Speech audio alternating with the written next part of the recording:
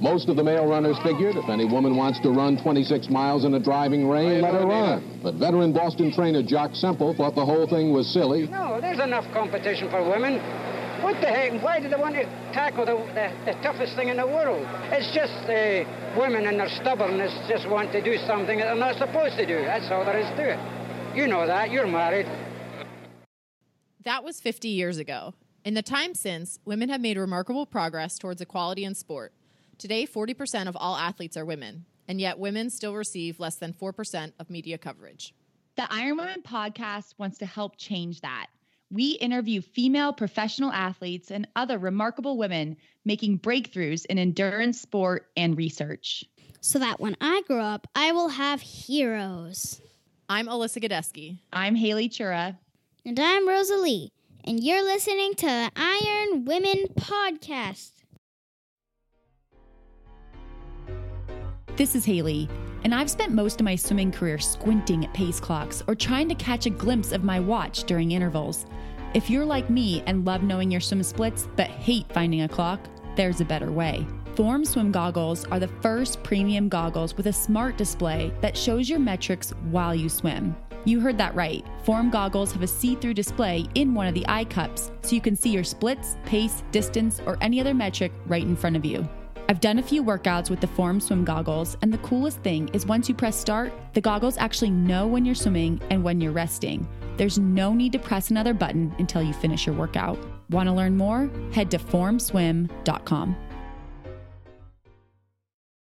And now, the ladies you've been waiting for, Alyssa Godesky and Haley Chura. Bye for now.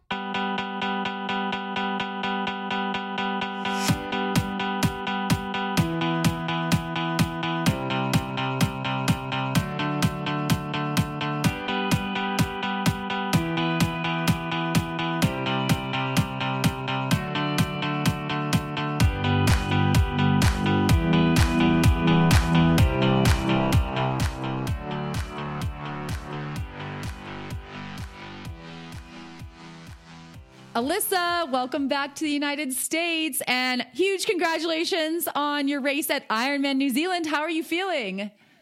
Hi, Haley. Thanks so much. I am feeling jet lagged. I don't know what day or time it is. I forgot how rough the travel back from New Zealand to the East Coast of the United States actually is. And I was so optimistic because I actually felt quite good going in the travel out that direction.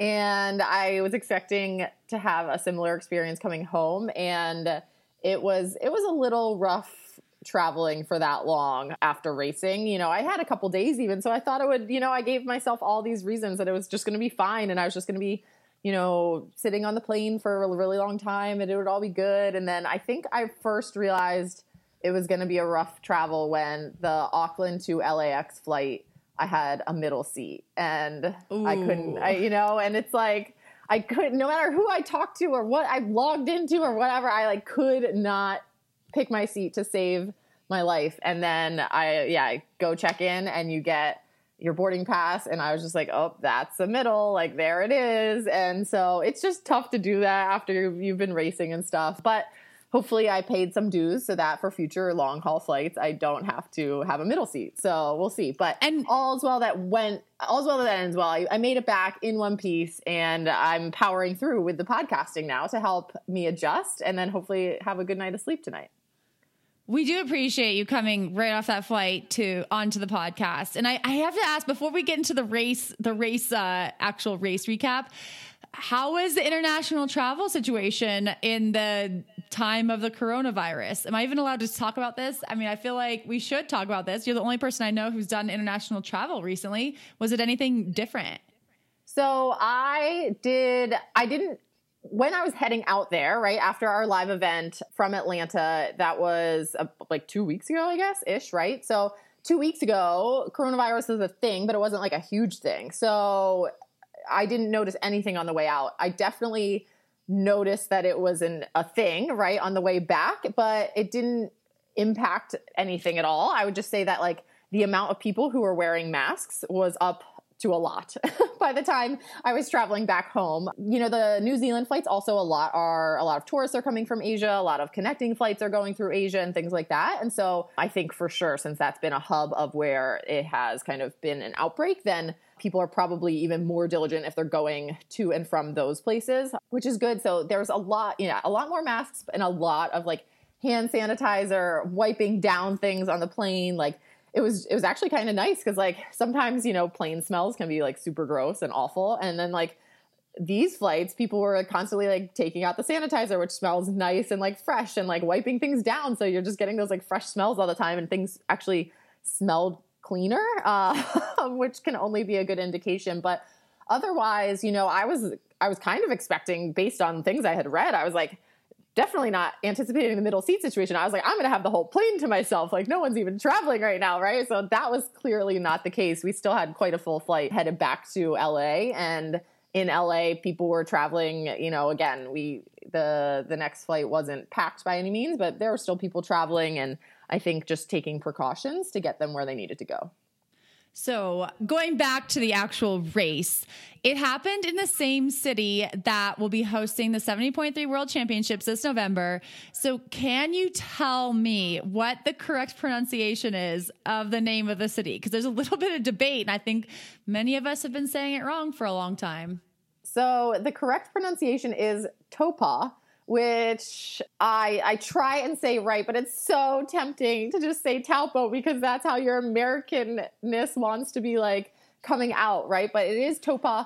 And to be honest, even some of the locals there, I sensed like there was variation in like how they were saying it. And so they, you know, they aren't, it's not like when I've been to France and they like shun me for saying things incorrectly, right? So there they like still would just like be like, whatever, mate. And like, you know, keep having the conversation and like don't even correct you on it. So that's reassuring and helpful for sure. But yes, I believe it's Taupo. So you finished in 8th place and landed yourself in the money in a race with a lot of back and forth throughout the day, as I think you were anywhere between like 6th and 10th place at different points during the race. How do you feel about the race and your performance? So overall, I feel really good. You know, I had a good build, but it is winter here, you know, and it is like still early season for me. And so, you know, that anytime you're going to race early season, and especially going like to that area of the world to race early season, people have been training all summer and like aren't necessarily coming off of these like bigger, you know, yearly structured breaks and stuff. So you know that the competition is going to be firing on all cylinders, and it's just a great chance for me to see like, okay, where am I at this base at this point in the year? And I felt like I had a really good build up, especially considering it was winter, right? So I think my performance kind of, you know, was a good indicator that things I've been working on have been going really well. So my 102 swim time-wise on paper still frustrates me because I really feel like I should be under 60 for all of my swims now, no matter what. But as we know, the swims are very variable, and considering the last time 3 years ago that I swam there, the lead group was about the same time frame, and I swam a 107 that year. So conditions were fairly similar-ish on the swim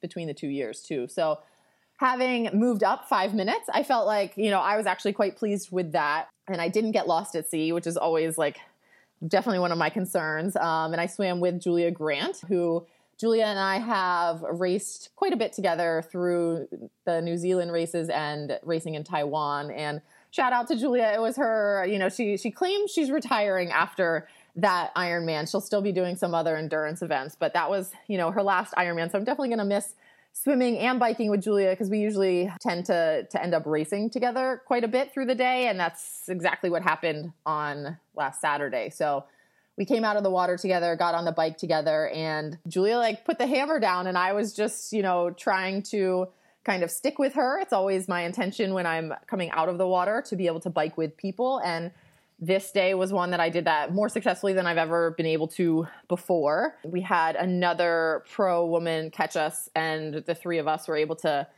kind of really just put together a really solid ride. And that's, you know, it's definitely more fun when like you have people around you to be biking with. I really enjoy that aspect of it as much as I am like killing myself to stay up with them and just getting shot off the back time after time. And then, winding my way back up to get up with them and then getting off the back again. And I'm like, I can do this one more time. I can do this one more time. And I was actually thinking of Ruth Brennan Maury's quote that she gave us as her mantra from the Olympic trials of courage is fear holding on for one more minute. And I was like, okay, just one more minute, Alyssa, like one more minute, have that courage, right? So I was really, really happy with that bike, and the end result of biking that hard and like really going for it, I was able to also like see firsthand, right? So the last 30 miles or so of the bike can get pretty ugly when people have gone for it. And we had a day when Teresa Adam was out of the water off the front, like just absolutely destroying course records out there. And she had Meredith, Radka ended up pulling out, but we had quite a crowd, like really pedal to the metal. And I think that really impacted how people were riding in the first half of the race. So the second half of that ride, I think for everyone, we were all really feeling it. And you can kind of see that from the splits. So really happy with that. Came off the bike and my run legs definitely left something to be desired, Haley. But it was like a battle back there. And that they're giving paychecks to 8th place. And so you just keep holding on and like do everything you can to keep going. And so that's pretty much how my run went. I do feel like I'm in better run shape, but we have some ideas about what exactly might have like impacted that. And I'm excited to do some more training because I have more opportunities to test this fitness coming up this spring. And I would say too, one thing that I thought was unique about this race for me was it's the first time I've raced an Ironman with a 70.3 happening on the same day. Have you done this yet? I haven't. No, I don't think I have. And so about a month ago, we got an email saying like, oh, we're actually going to like flip-flop a lot of the day. And because initially the Ironman was going to start and the 70.3 would start. But then they looked at numbers and looked at things and they were like, nope, we have to have the 70.3 start. And then the Ironman's going to start an hour later. And honestly, initially I was like, oh, this could be a disaster. Like your mind races to like the worst possible thing. And it's like, there's going to be so many people out there and yada, yada. But luckily they really did like plan this out and take a look at things. And I thought it worked flawlessly. The first loop of our bike was definitely had 70.3 athletes out there on the course still, but the bike course was completely closed to traffic. And so that gave us like a lot of space on the road. We had plenty of room to be making the passes, doing that. And like the athletes at that point in the 70.3, you're moving by them at a pretty good pace. But again, like you had plenty of room. And if anything, it kind of, was a little bit more entertaining than just in a typical Ironman where you head out on the bike for 112 miles and you may or may not see some people for quite a while, right? So that was kind of nice. And then the run course itself, like a lot of it's on sidewalks and kind of this lakefront path, and it's pretty narrow. Again, I was kind of like, how will the congestion be out there? But the timing of everything worked out really well and plenty of room out there, plenty of aid station support. Nothing was running out or anything like that.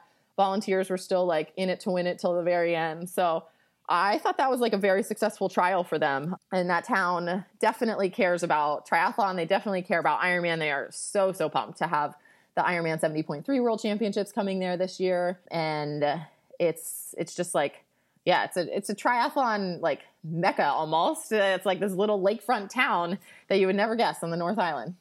Speaking of the 70.3 World Championships, they're happening in Topa, November 28th. Do you have advice for any of our listeners who might be planning their trips to Topa or hoping to qualify in the next couple months? Either tips on the race or things that they should plan into their travel itineraries? Ooh, so tips for the race, I would say one big thing to take away. So New Zealand has a lot of chip seal. The roads are chip seal, and it's quite bumpy and bouncy. So first, if you're building your bike and stuff, be prepared to be on maybe ahead of time, practice really figuring out which bolts might come loose and making sure you have practice tightening everything that's going to need to be tightened out there, because there definitely are stories all the time of people who go race out there and bottle cages and things are just flying off their bikes because, they're just not used to that bumpy of a road surface. It is bumpy, but also race wise, make sure that you kind of think that through when you think about, okay, not only am I going to be on my bike for 56 miles, I'm going to be on my bike in a chip seal environment for 56 miles. And just the energy expenditure that takes out of you, I think is a little bit greater than like some roads that are really nice and races that have like pretty smooth, faster bike courses. So especially if there's wind, so be prepared. Like that bike ride is 56 miles, but it can feel like longer. And I think the energy that you spend on that bike is more than a typical 70.3 bike. So just kind of take that into consideration as you're thinking about maybe what to focus on in your training leading up to it and that kind of thing. In terms of travel, I had definitely like a privilege to be able to get there a week early. And I found that to be a really great time frame to be able to adjust. If you do have the time to also stay, you could stay like for a month afterwards and still not see everything that New Zealand has to offer. But I would say make the time to go out early. And if you get there a week early, you do have time to like do some fun things, I think, and see some sights ahead of time in the race before like you have to be super serious for the race time. But if you do have the ability to stay days after, New Zealand is just such a special place. There's plenty of things you can go do just even in the town locally, like the Huka Falls and things like that. They have tours on that, which is just like crazy to see these like falls running right through town. But then there's also some treks and trail runs and hikes you can do that are a little further out, and that you could spend a lot of time in New Zealand. So try and take that opportunity, I think, if you're going to make the trip all the way out there. Yeah, maybe people can like parlay it into like extended Thanksgiving vacation if they're coming from the United States. Be like, oh, I just need to celebrate Thanksgiving for 3 weeks and do it in New Zealand and the Southern Hemisphere. But that Southern Hemisphere 70.3 championship that's going to be a lot of fun. So you have me excited to follow everyone racing in Topod later this year, and hopefully people are getting excited about planning their trips because November will be here quick. But congratulations to you again. Thanks, Haley. And looking at things for the podcast today, so we want to let everyone know that we have the Live Feisty newsletter coming out. So this is something that's coming out on Tuesdays, and there's going to be new weekly written content on the website that gets pushed out also through this newsletter, just some links and other like updates and stuff that you don't want to miss. So you can sign up for the Live Feisty newsletter that comes out on Tuesdays by going to livefeisty.com. There's a little box on the right-hand side to subscribe. And I think the first newsletter, it did come out this past Tuesday, and it features a pretty cool interview with the new Ultraman world record holder, Didi Griesbauer. We had Didi on the podcast. Was it like 2 years ago now? I think, Alyssa, it's been a little while. I think it was, yeah. She was fantastic 2 years ago, and she's only done greater things since then. Multiple time Ironman champ, 49 years old, setting that Ultraman world record at Ultraman Florida just a few weeks ago. So definitely an interview worth reading. So livefeisty.com, sign up for that newsletter. Don't miss it. And Haley, so we have a sponsor, Form Goggles, for the podcast, and they have a new feature that's just kind of been rolled out where you can integrate heart rate data into the Form Goggles kind of display and be getting that information while you're swimming. And it's integrated with Polar, I believe. And I know you have used Polar. I think you are maybe using Polar watches. Have you tried this, or is this something you are going to try?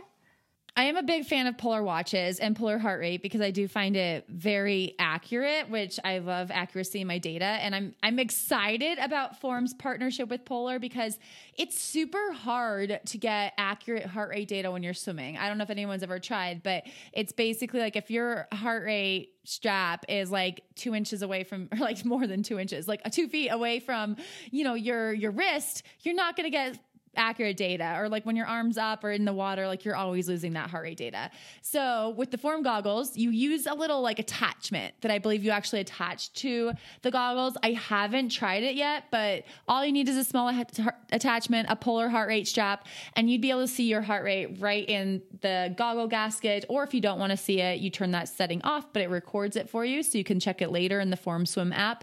But it's pretty cool to have accurate heart rate data from swimming. swimming.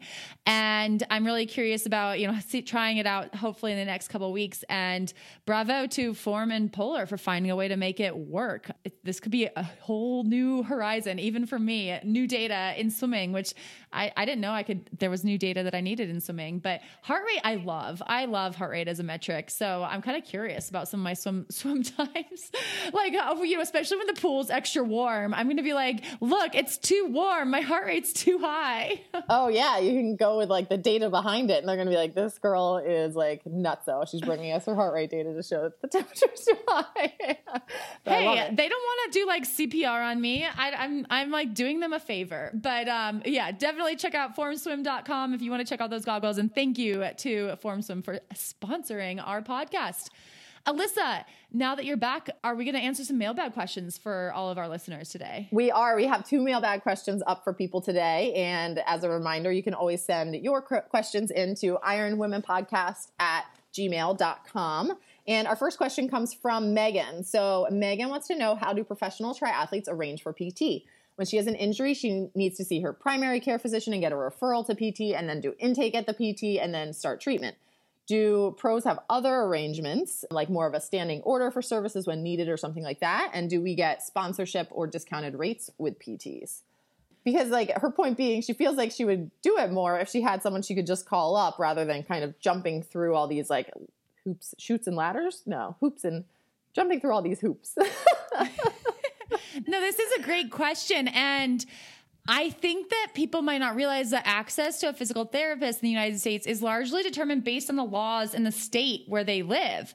So I did a little Googling, and the American Physical Therapy Association website has a great document which details the level of patient access to physical therapy services in every state in the U.S. And we'll be sure to link to that in our show notes so she can check it out and figure out the laws in her own state. Because I can say that in Montana, which is considered an unrestricted direct access state, the law states that a PT evaluation and treatment procedures can be performed by a licensed PT without referral. So if I wanted to see a PT here in Montana, I would go directly to the PT to make an appointment without getting a referral from my primary care physician. And the duration of the treatment would largely be based between myself and my PT. So it's not because I'm a pro or anything like that. This is what anyone in Montana could do. Alyssa, I looked up Virginia for you since you live in Virginia, and Virginia has direct access with provisions. And so I looked at the list of provisions, and it's like 2 pages long, and it includes things like PT qualifications and number of days a PT can go. It was like very complicated. So if you live in a state like Virginia, like Alyssa, I think you're going to need a primary care physician referral at some point. I mean, do you have that, Alyssa? Do you work with a PT? So I don't think I've ever gone to see a PT ever. Lucky you. I feel like that's a great thing. Okay, but so I will caveat that by saying when I am in town in Charlottesville, I have a massage therapist, and she used to be a professional triathlete. She's like very, very good at what she does. And I can almost consider like that massage treatment as like PT for me, because doing that treatment like weekly when I'm here is keeping me from having to go probably to like the medical services side for treatment of other stuff, right? So that's the trade-off there, and for that sense, like I do go quite often because, and I think there are certainly pros, like I know who are sponsored by massage, and since I have regular, like she does try and help me when she can, but it's by no means free. Like it's just something I build into, my budget when I'm doing that stuff. But I find that work with her, like, I think it kind of is my substitute, I guess, for PT, which is good considering that I live in apparently a provisional state for that. But I do think that, I didn't know that. That was a lot. That's crazy because, you want to tell people like, just go get it done. But it can be a lot of things to go through then. Yeah, I used to live in Georgia, which is the first place I ever saw a PT. And I know that there I had to go through a primary care physician, getting a referral, and which can be hard when you have a minor injury or more expensive, or depends on your insurance a lot more. And so it is kind of nice to live in Montana now where you can just go see a PT. But again, it depends on your state. So Megan, I don't know if that really answers your question. You're going to have to go look at what your state has. And if it's really, really that important to you, you can always move. That's like the worst mailbag answer ever. Or find like a really good sports massage Primary therapist who might be able to do it like what I'm doing and go down that route, right? Because I do think, I mean, there's for sure weeks when like my calves are something's going on for sure. And I think I could go to a PT, but I just have always gone to see Anne at DNA Movement and in Charlottesville here, right? And she like, I tell her, she's like, what's going on this week? I'm like, my calves feel awful, right? And she like certainly can find what's going on and like, yeah. So I don't know. And I realize I sound very anti-government in my answer here, but I recognize that a lot of these laws are meant to protect people and meant to protect patients from being taken advantage of or from seeing a physical therapist when they should be seeing a physician. So these laws have reasons. And if you want to go out to read this document, it goes through pretty good detail on the reasons for them. So maybe, you know, there can be some benefits to working with your primary care physician first and using that as your point of entry into all of your treatment plans. So yeah, it really depends. And then the sponsorship part obviously is going to very much depend on where you live and what kind of relationship your physical therapist is legally allowed to have with you. All right, Haley, our second mailbag question comes in from Cameron. And so this is like a great question because actually I have similar questions with people sometimes. And I've heard this all the time. So after workouts, her clothes are smelling really bad, which sounds like a terrible problem. And I know one that like I have had before and everyone I know has had before as an athlete. So she just realizes that like, unless she does the laundry every single day, right, by the time she's actually washing her clothes, the sweat's been like permeating through it and it's just sitting there, and then washing it doesn't seem to help it smell better. So she doesn't want to like just be washing loads of laundry every day though, because of like water and resources and things like that. So any advice that we have to keep the workout clothes from smelling, what laundry detergent we use, any sort of advice there? I don't know. Haley, have you like conquered this problem? Do you just always smell it fresh and clean? My good friend Betty Janelle, who I feel like I've mentioned several times on the podcast recently because she is the source of all my wisdom. She I think she's like a late night Instagram shopper, and she found this thing called Defunctify, and it's like in addition to your detergent, you put it in, and I think that helps. Like, and I've also bought like the detergent that has like Febreze in it, and that seems to help me. And I think, I mean, eventually, like your workout clothes do, like they have a lifespan, you know, and like, so sometimes they are like beyond defunctification, but, that's amazing. But yeah, I think those things do work. And I think, yeah, I'm with you. I use like the Tide Sport or whatever. And it just has like people running on the like front of it, but it's more expensive, but it's worth it. Yeah. I do find that it does make a little bit of a difference for sure. And I think too, like, I definitely find like, unfortunately, the material that's used for like most commonly for race t-shirts, I feel like that you get from events is like the first material that is like the worst one that retains the smell. And like people who know me, like, especially, I mean, I don't think my family really listens to the podcast, but you know, they're probably laughing if they are during this because they always tell me like if I'm wearing, it's always one of those shirts and they're like, you smell so bad, go shower, go change. Right.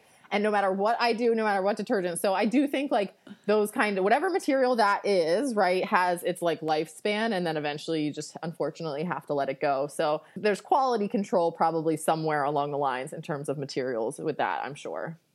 Those tech tees, yeah, sometimes they are not worth the technical fabrics. It's like there are days when I'm like, I wish we'd go back to cotton tees because I think that they're a little bit easier to get the stench out of. That's a good point. All right, Haley. Well, we're getting really good at these long intro segments when we're both racing. So hopefully people are just right there with us and loving it. And we have an interview for people today. We do. So I'm sure many of you followed the U.S. Olympic Marathon Trials coverage a few weeks ago. If you didn't, you should be listening to it here because it's like been a major topic of conversation. But if you did watch the coverage, you may have noticed a few pregnant runners running in the back of the women's field. Women's Running Magazine ran a great article about two of the pregnant athletes and their Olympic trials experiences. From articles like that one and the crowd's enthusiastic reaction to seeing those women in the race, is very clear that the narrative around running during pregnancy is quickly evolving. So today, we're very happy to bring you a conversation with Kate Mahevik-Edwards, an Atlanta area physical therapist and co-author of the book, Go Ahead, Stop and Pee, Running During Pregnancy and Postpartum. Longtime listeners might remember our conversation with Kate just over a year ago about her personal experience with running and being diagnosed with a rare heart condition, which were the topics of her first book, Racing Heart. Now Kate is back as a mom and physical therapist who is passionate about busting many of the myths surrounding running during pregnancy and postpartum. So whether you're a mom, a coach, pregnant, considering pregnancy, or have ever wondered about the proper mechanics of stroller running, Kate has tips for you. We'll have our conversation with Kate right after the break.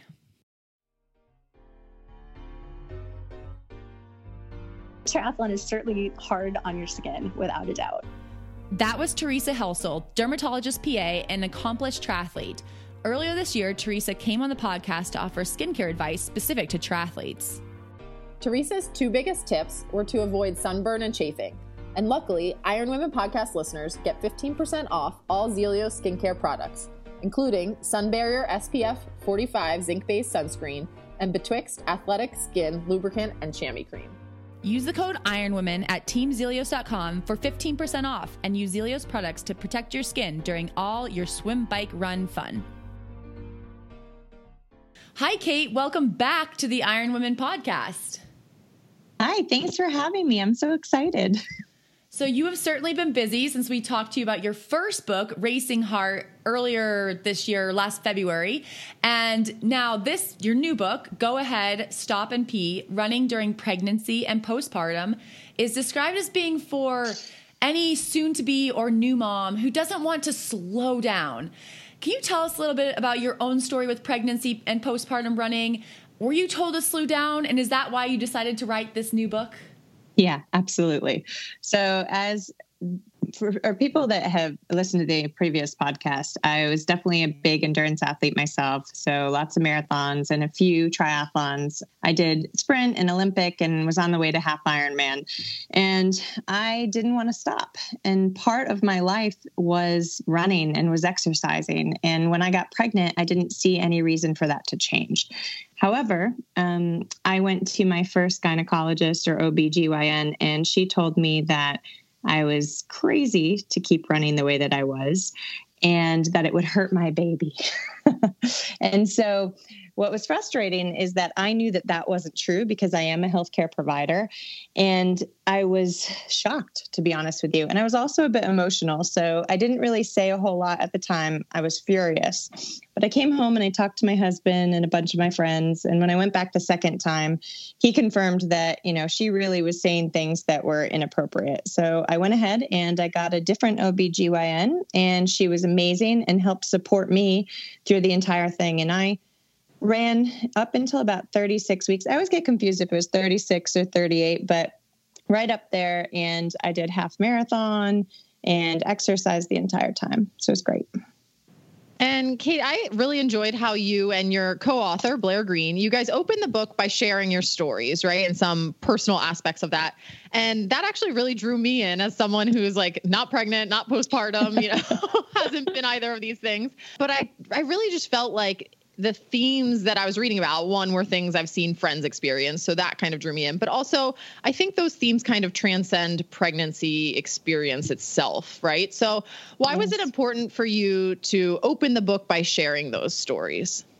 Well, I think, first of all, it drew you in, right? So if I started with a bunch of medical terms and really boring things, nobody's going to read the book. And that's the truth. And the book is so invaluable for athletes. I think it's so important that I wanted people to want to read the book.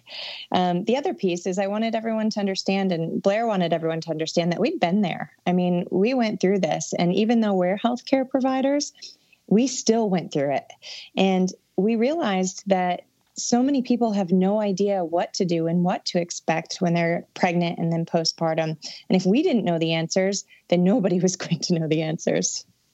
And in your first book, Racing Heart, you share a very personal story in that one. And so was it hard to be vulnerable again? Like when you know what could be coming from people reading that and to put that in print again?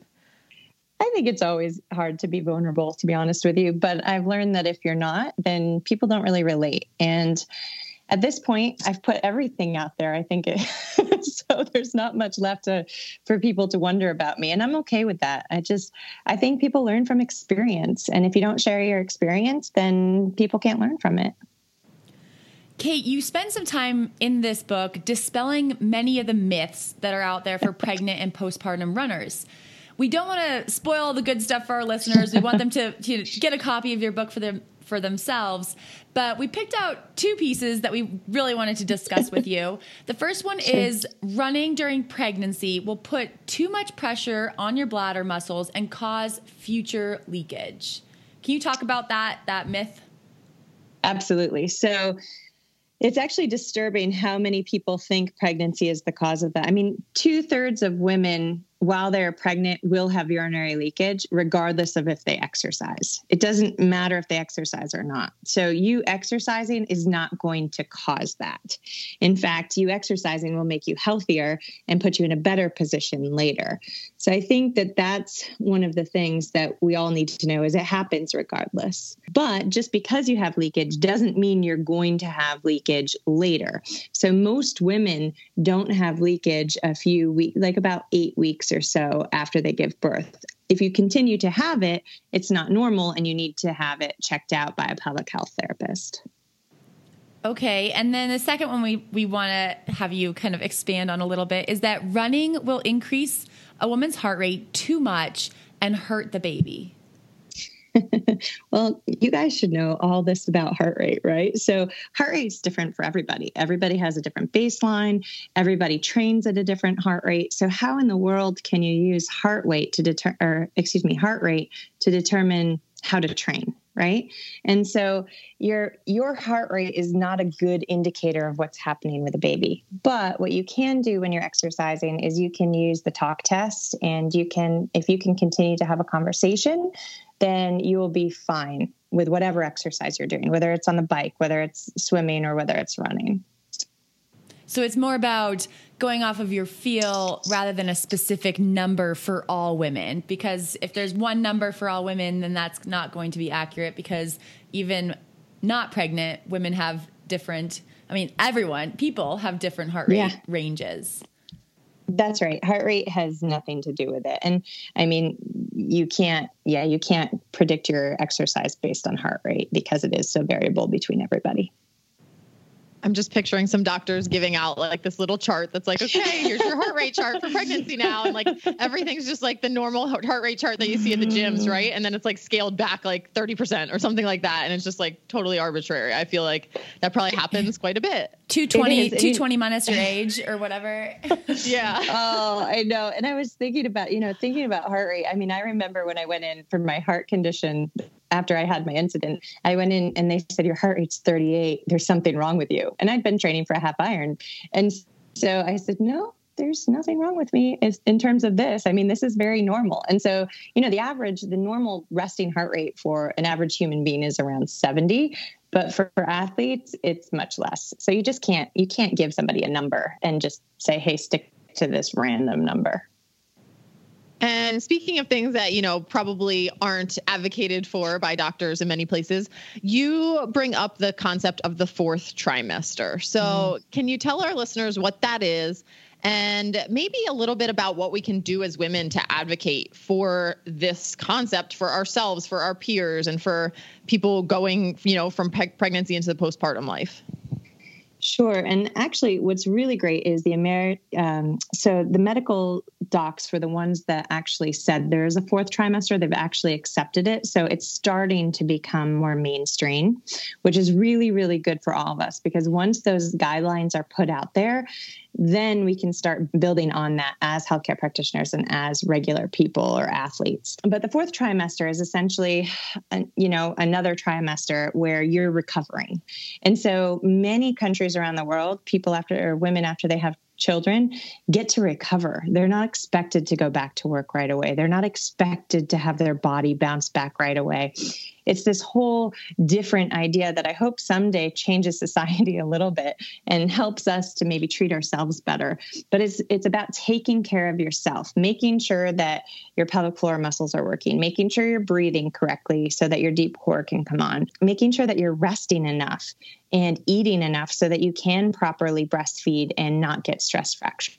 So there's a lot of different components of it. But during that fourth trimester, what they're saying is take care of yourself.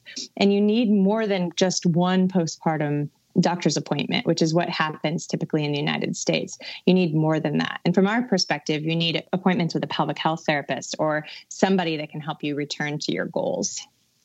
And where does someone find that person? You know, if their doctor says one visit, okay, you're good to go. I mean, how do you know this? I mean, I guess if you've read your book, you've heard this podcast, you know that, but where do you start? Do you ask a friend? So I think the best thing is that any woman who's had a baby needs to go to a pelvic health therapist at least once at approximately 8 weeks. And that'll determine, because so many injuries, musculoskeletal injuries and other issues later on stem from this for women. And we just don't realize it. I mean, I see patients 10 years down the road who still have urinary incontinence and were told that it was normal, so they didn't do anything about it. Or they have hip pain and it's really coming from their pelvic floor. So I think any woman needs to go see a pelvic health therapist. Now, to find one can be a little bit tricky. So it depends on where you're located. You know, in a huge city like Atlanta, it's not a big deal. There are tons of pelvic health therapists around, and you can ask your physician. And if they don't know, you can probably just Google pelvic health therapists in Atlanta. But you can also look online for people who are in more rural areas. There are a few resources, online resources that can help you get your body back postpartum, but they're always run by a physical therapist. So there are a couple different ways that you can go about it, but I would start by asking your physician, if they're a really good physician, they know about the pelvic health therapist in the area, and then ask your friends as well, because I bet that somebody in your friend group has seen a pelvic health therapist, even if they haven't spoken about it. And as triathletes, we hear a lot about the importance of strength work, you know, for all ages and abilities. You're a physical therapist. Why is strength and stability work also so important for pregnant runners? Like, we're not talking postpartum, but during pregnancy. Yeah. Well, because everything is changing, and it changes so rapidly. So essentially, your muscles are changing, your bones are changing, your cardiovascular system's changing, your ligaments are becoming more lax, and all of that happening changes how we move and how we accept weight through our body. So if we want to continue to exercise and be healthy during pregnancy and after, the best thing we can do to support our ligaments and our joints and our bones is to strengthen the muscles that help support that. And Kate, we were going to return back to the myths again, which we've kind of talked through a little bit. So this was one of the postpartum myths that you kind of dispel in the book. And it was that after I have a baby, I have to get used to peeing when I run. And so we've kind of talked about this a little bit, I guess, but, you know, say it for the people who maybe weren't quite listening one more time, like, you know, talk us through that and give us kind of like, again, just kind of that best step to do next if you're finding yourself like, oh, this isn't normal. Sure. So peeing postpartum or urinary incontinence postpartum is common, but not normal. So if you are having any urinary incontinence, you need to see a pelvic health therapist. And if you think about it, the pelvic floor is a group of muscles. That's all it is. It's a group of muscles that's suspended. And there are many, many ways to make those muscles stronger. Those muscles can get trigger points in them. Those muscles can be strained. There's a lot of stuff that can happen there. And honestly, I mean, anyone who has had a baby knows that a lot of stuff happens there when you're giving birth. So there could be tears that happen. And then also postural changes occur throughout pregnancy. And after you have a baby, that doesn't go away. So all of those things impact how your pelvic floor functions. And that's why a pelvic health therapist can be very, very helpful in returning you to a place where you're not leaking. If you continue to leak, it means that support system that you have is not working correctly. And so the pelvic floor, in addition to being a group of muscles, is also the bottom of the core. So if you think about the core, you think about the diaphragm on the top and the pelvic floor muscles on the bottom. And then in the front, the transverse abdominis or the abdominals, and then, you know, the multifidi are at the back. And when you take a breath in, you inhale, and your pelvic floor descends with that diaphragm. And as you exhale, it comes up with that diaphragm. And if there's something going on in that pelvic floor, that system is not working. So you're not using your deep core muscles anymore. And Kate, in the book, you say that once a woman is postpartum, she's always postpartum, and that the things that a lot of women experience this time have been normalized. There's a quote where you say, there are t-shirts discussing our extreme fatigue or inability to do jumping jacks, blogs and memes and social media that glorifies all things that moms deal with when they don't have to. So how can we as athletes, coaches, women of the world, et cetera, help to unnormalize this? I think talking about it is the first step. Just saying, okay, so you're peeing in your pants when you're running. That's not normal. Why don't you go get some help? Like, that's definitely a first step. And that's honestly the biggest thing. But then there are other things. I mean, we are postpartum forever. Your body changes and some things go back and some things don't. Your pelvis may be wider forever. You may not actually, it may not go back to the right size. I don't know if you know any women who've said that, wow, my jeans just still can't fit. Even though I've lost all my weight, my jeans don't fit. And that's because their pelvic girdle hasn't returned to its previous size. Your feet change. So sometimes they become wider. That arch comes down a little bit. And that's why we give so many of those little foot exercises in the book to kind of help with that. But these changes that happen, some of them come back and some of them don't. And it doesn't mean that you're any worse postpartum. In fact, many women, race better postpartum than they did prior to having kids. It just means you're different. You're a different athlete.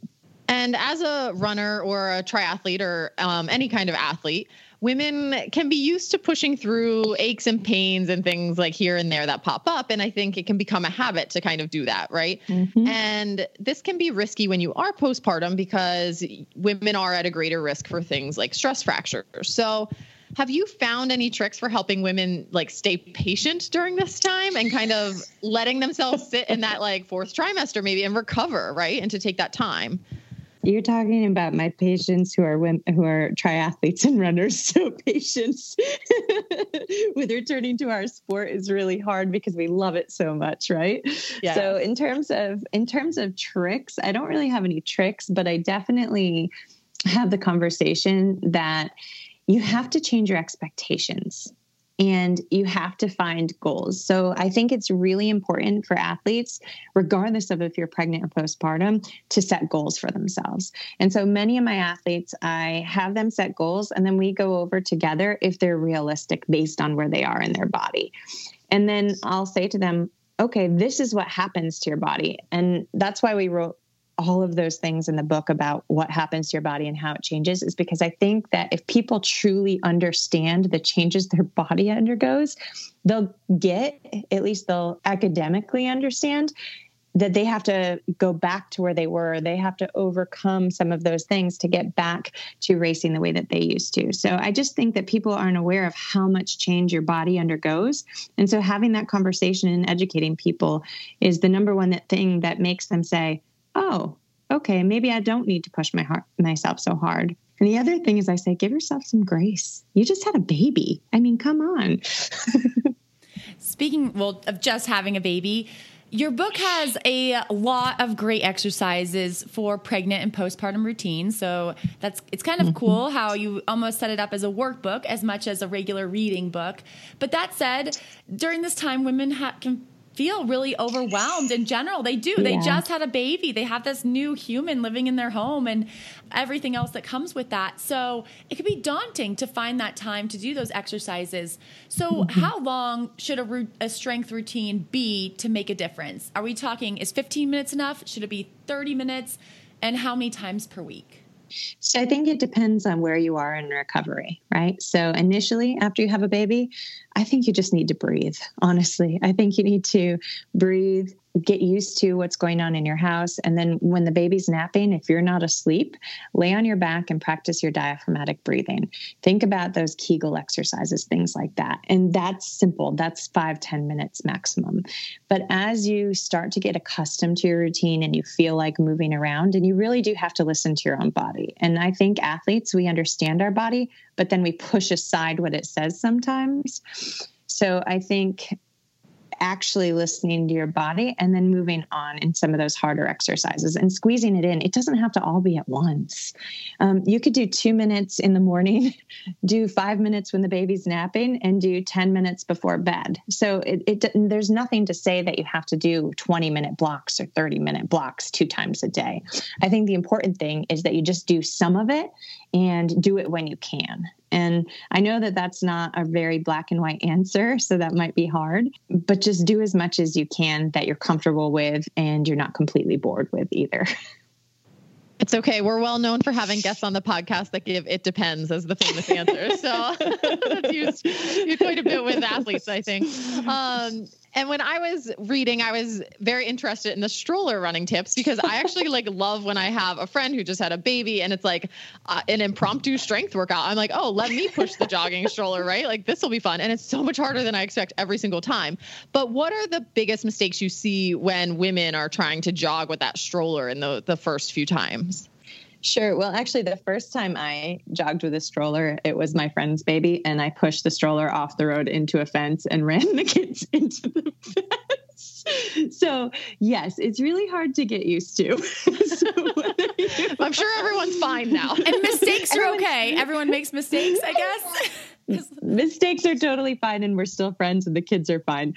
So I think that the biggest thing that you need to know about running with a stroller is that a lot of women, and men too, because a lot of dads push the stroller, is they lean over because they're really trying to push into the stroller and go up a hill or even on flat. And what you really need to work on, the biggest thing you need to work on is that posture, trying to keep that rib cage over your pelvis so that you can breathe correctly and really tap into the deep core the best that you can.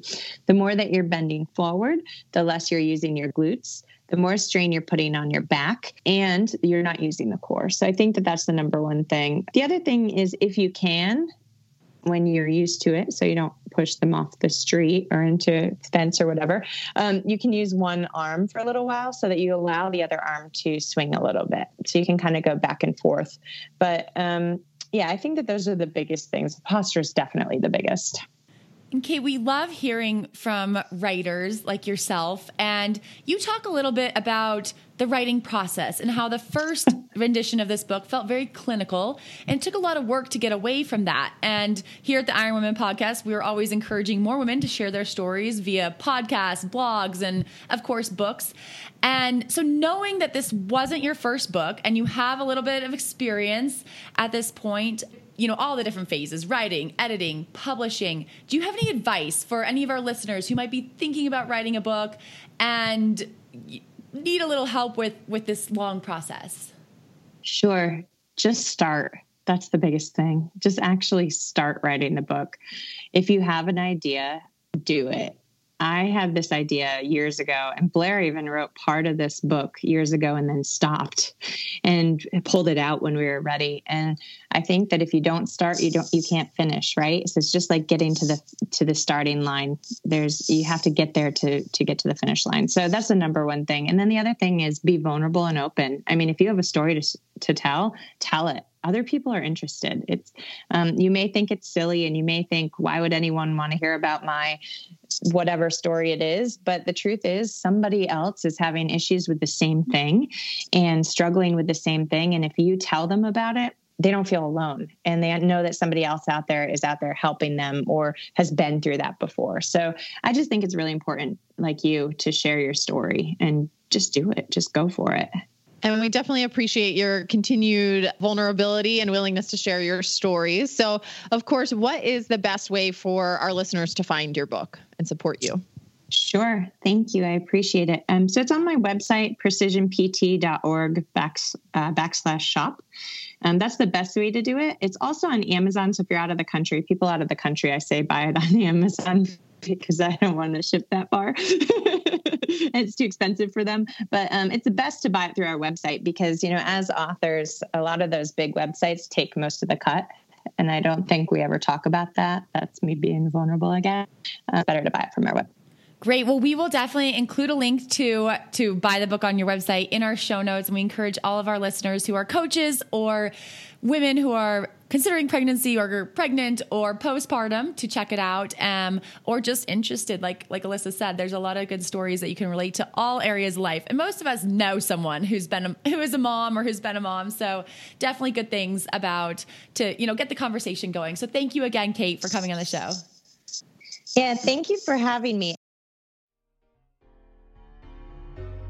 Okay, Alyssa, imagine you're stranded on a deserted island and you have to pick one thing to drink for the rest of your life. What would you choose? Haley, I think I'd have to go with Noon Sport watermelon flavor. Nice choice.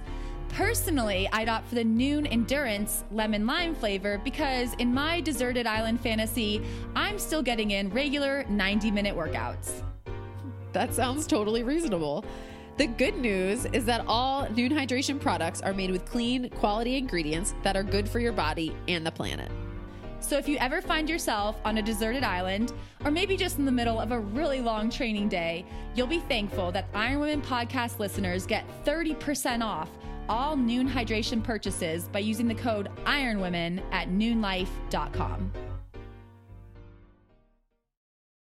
Once again, you can find Kate's book at precisionpt.org/shop. She also has some exercise videos for pregnant and postpartum runners, a few running programs, and of course, a link to purchase her first book, Racing Heart, as well. I love these tips, and I think there will be a lot of women out there who do as well. So thanks, Kate, as always, for coming on and chatting. And Haley, I have to come clean about something because I'm realizing that I was relying on my jet-lagged memory for the pronunciation of the town in which I was racing last weekend. And I have a Kiwi friend who had sent me this ahead of time.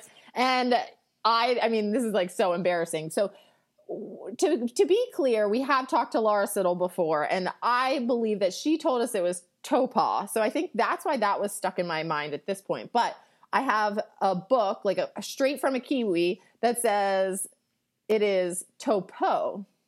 So, oh my goodness. The mission. So we've been saying it wrong still. So the entire intro where I claimed I knew exactly what I was talking about, I was still wrong. But I do feel like I heard Topah a lot out there, but I'm not sure if that was like a accent thing that I was hearing wrong and whatever. So the mission for our maybe listeners one is like the Boston accent of New Zealand versus like the Georgia accent of New Zealand. No, I mean, that seems like a reasonable guess of what's going on. But if people go back racing there, or if someone just knows, you can let us know why we have this discrepancy here. But it's like tomato, Topah, Topo. Either way, let us know, I guess, if you know. But let us know, as always, if you are listening, screenshot on Instagram, rate, review on the app that you're listening to. Don't forget to subscribe to the Live Feisty newsletter, livefeisty.com. It's coming out on Tuesdays. A lot of great content there. Thanks for listening. And Haley, I'll talk to you next week. Bye, Alyssa.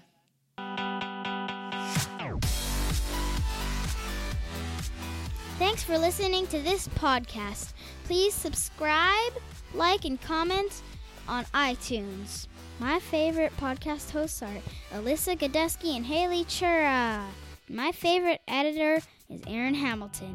The Iron Women podcast is a Live Feisty media production.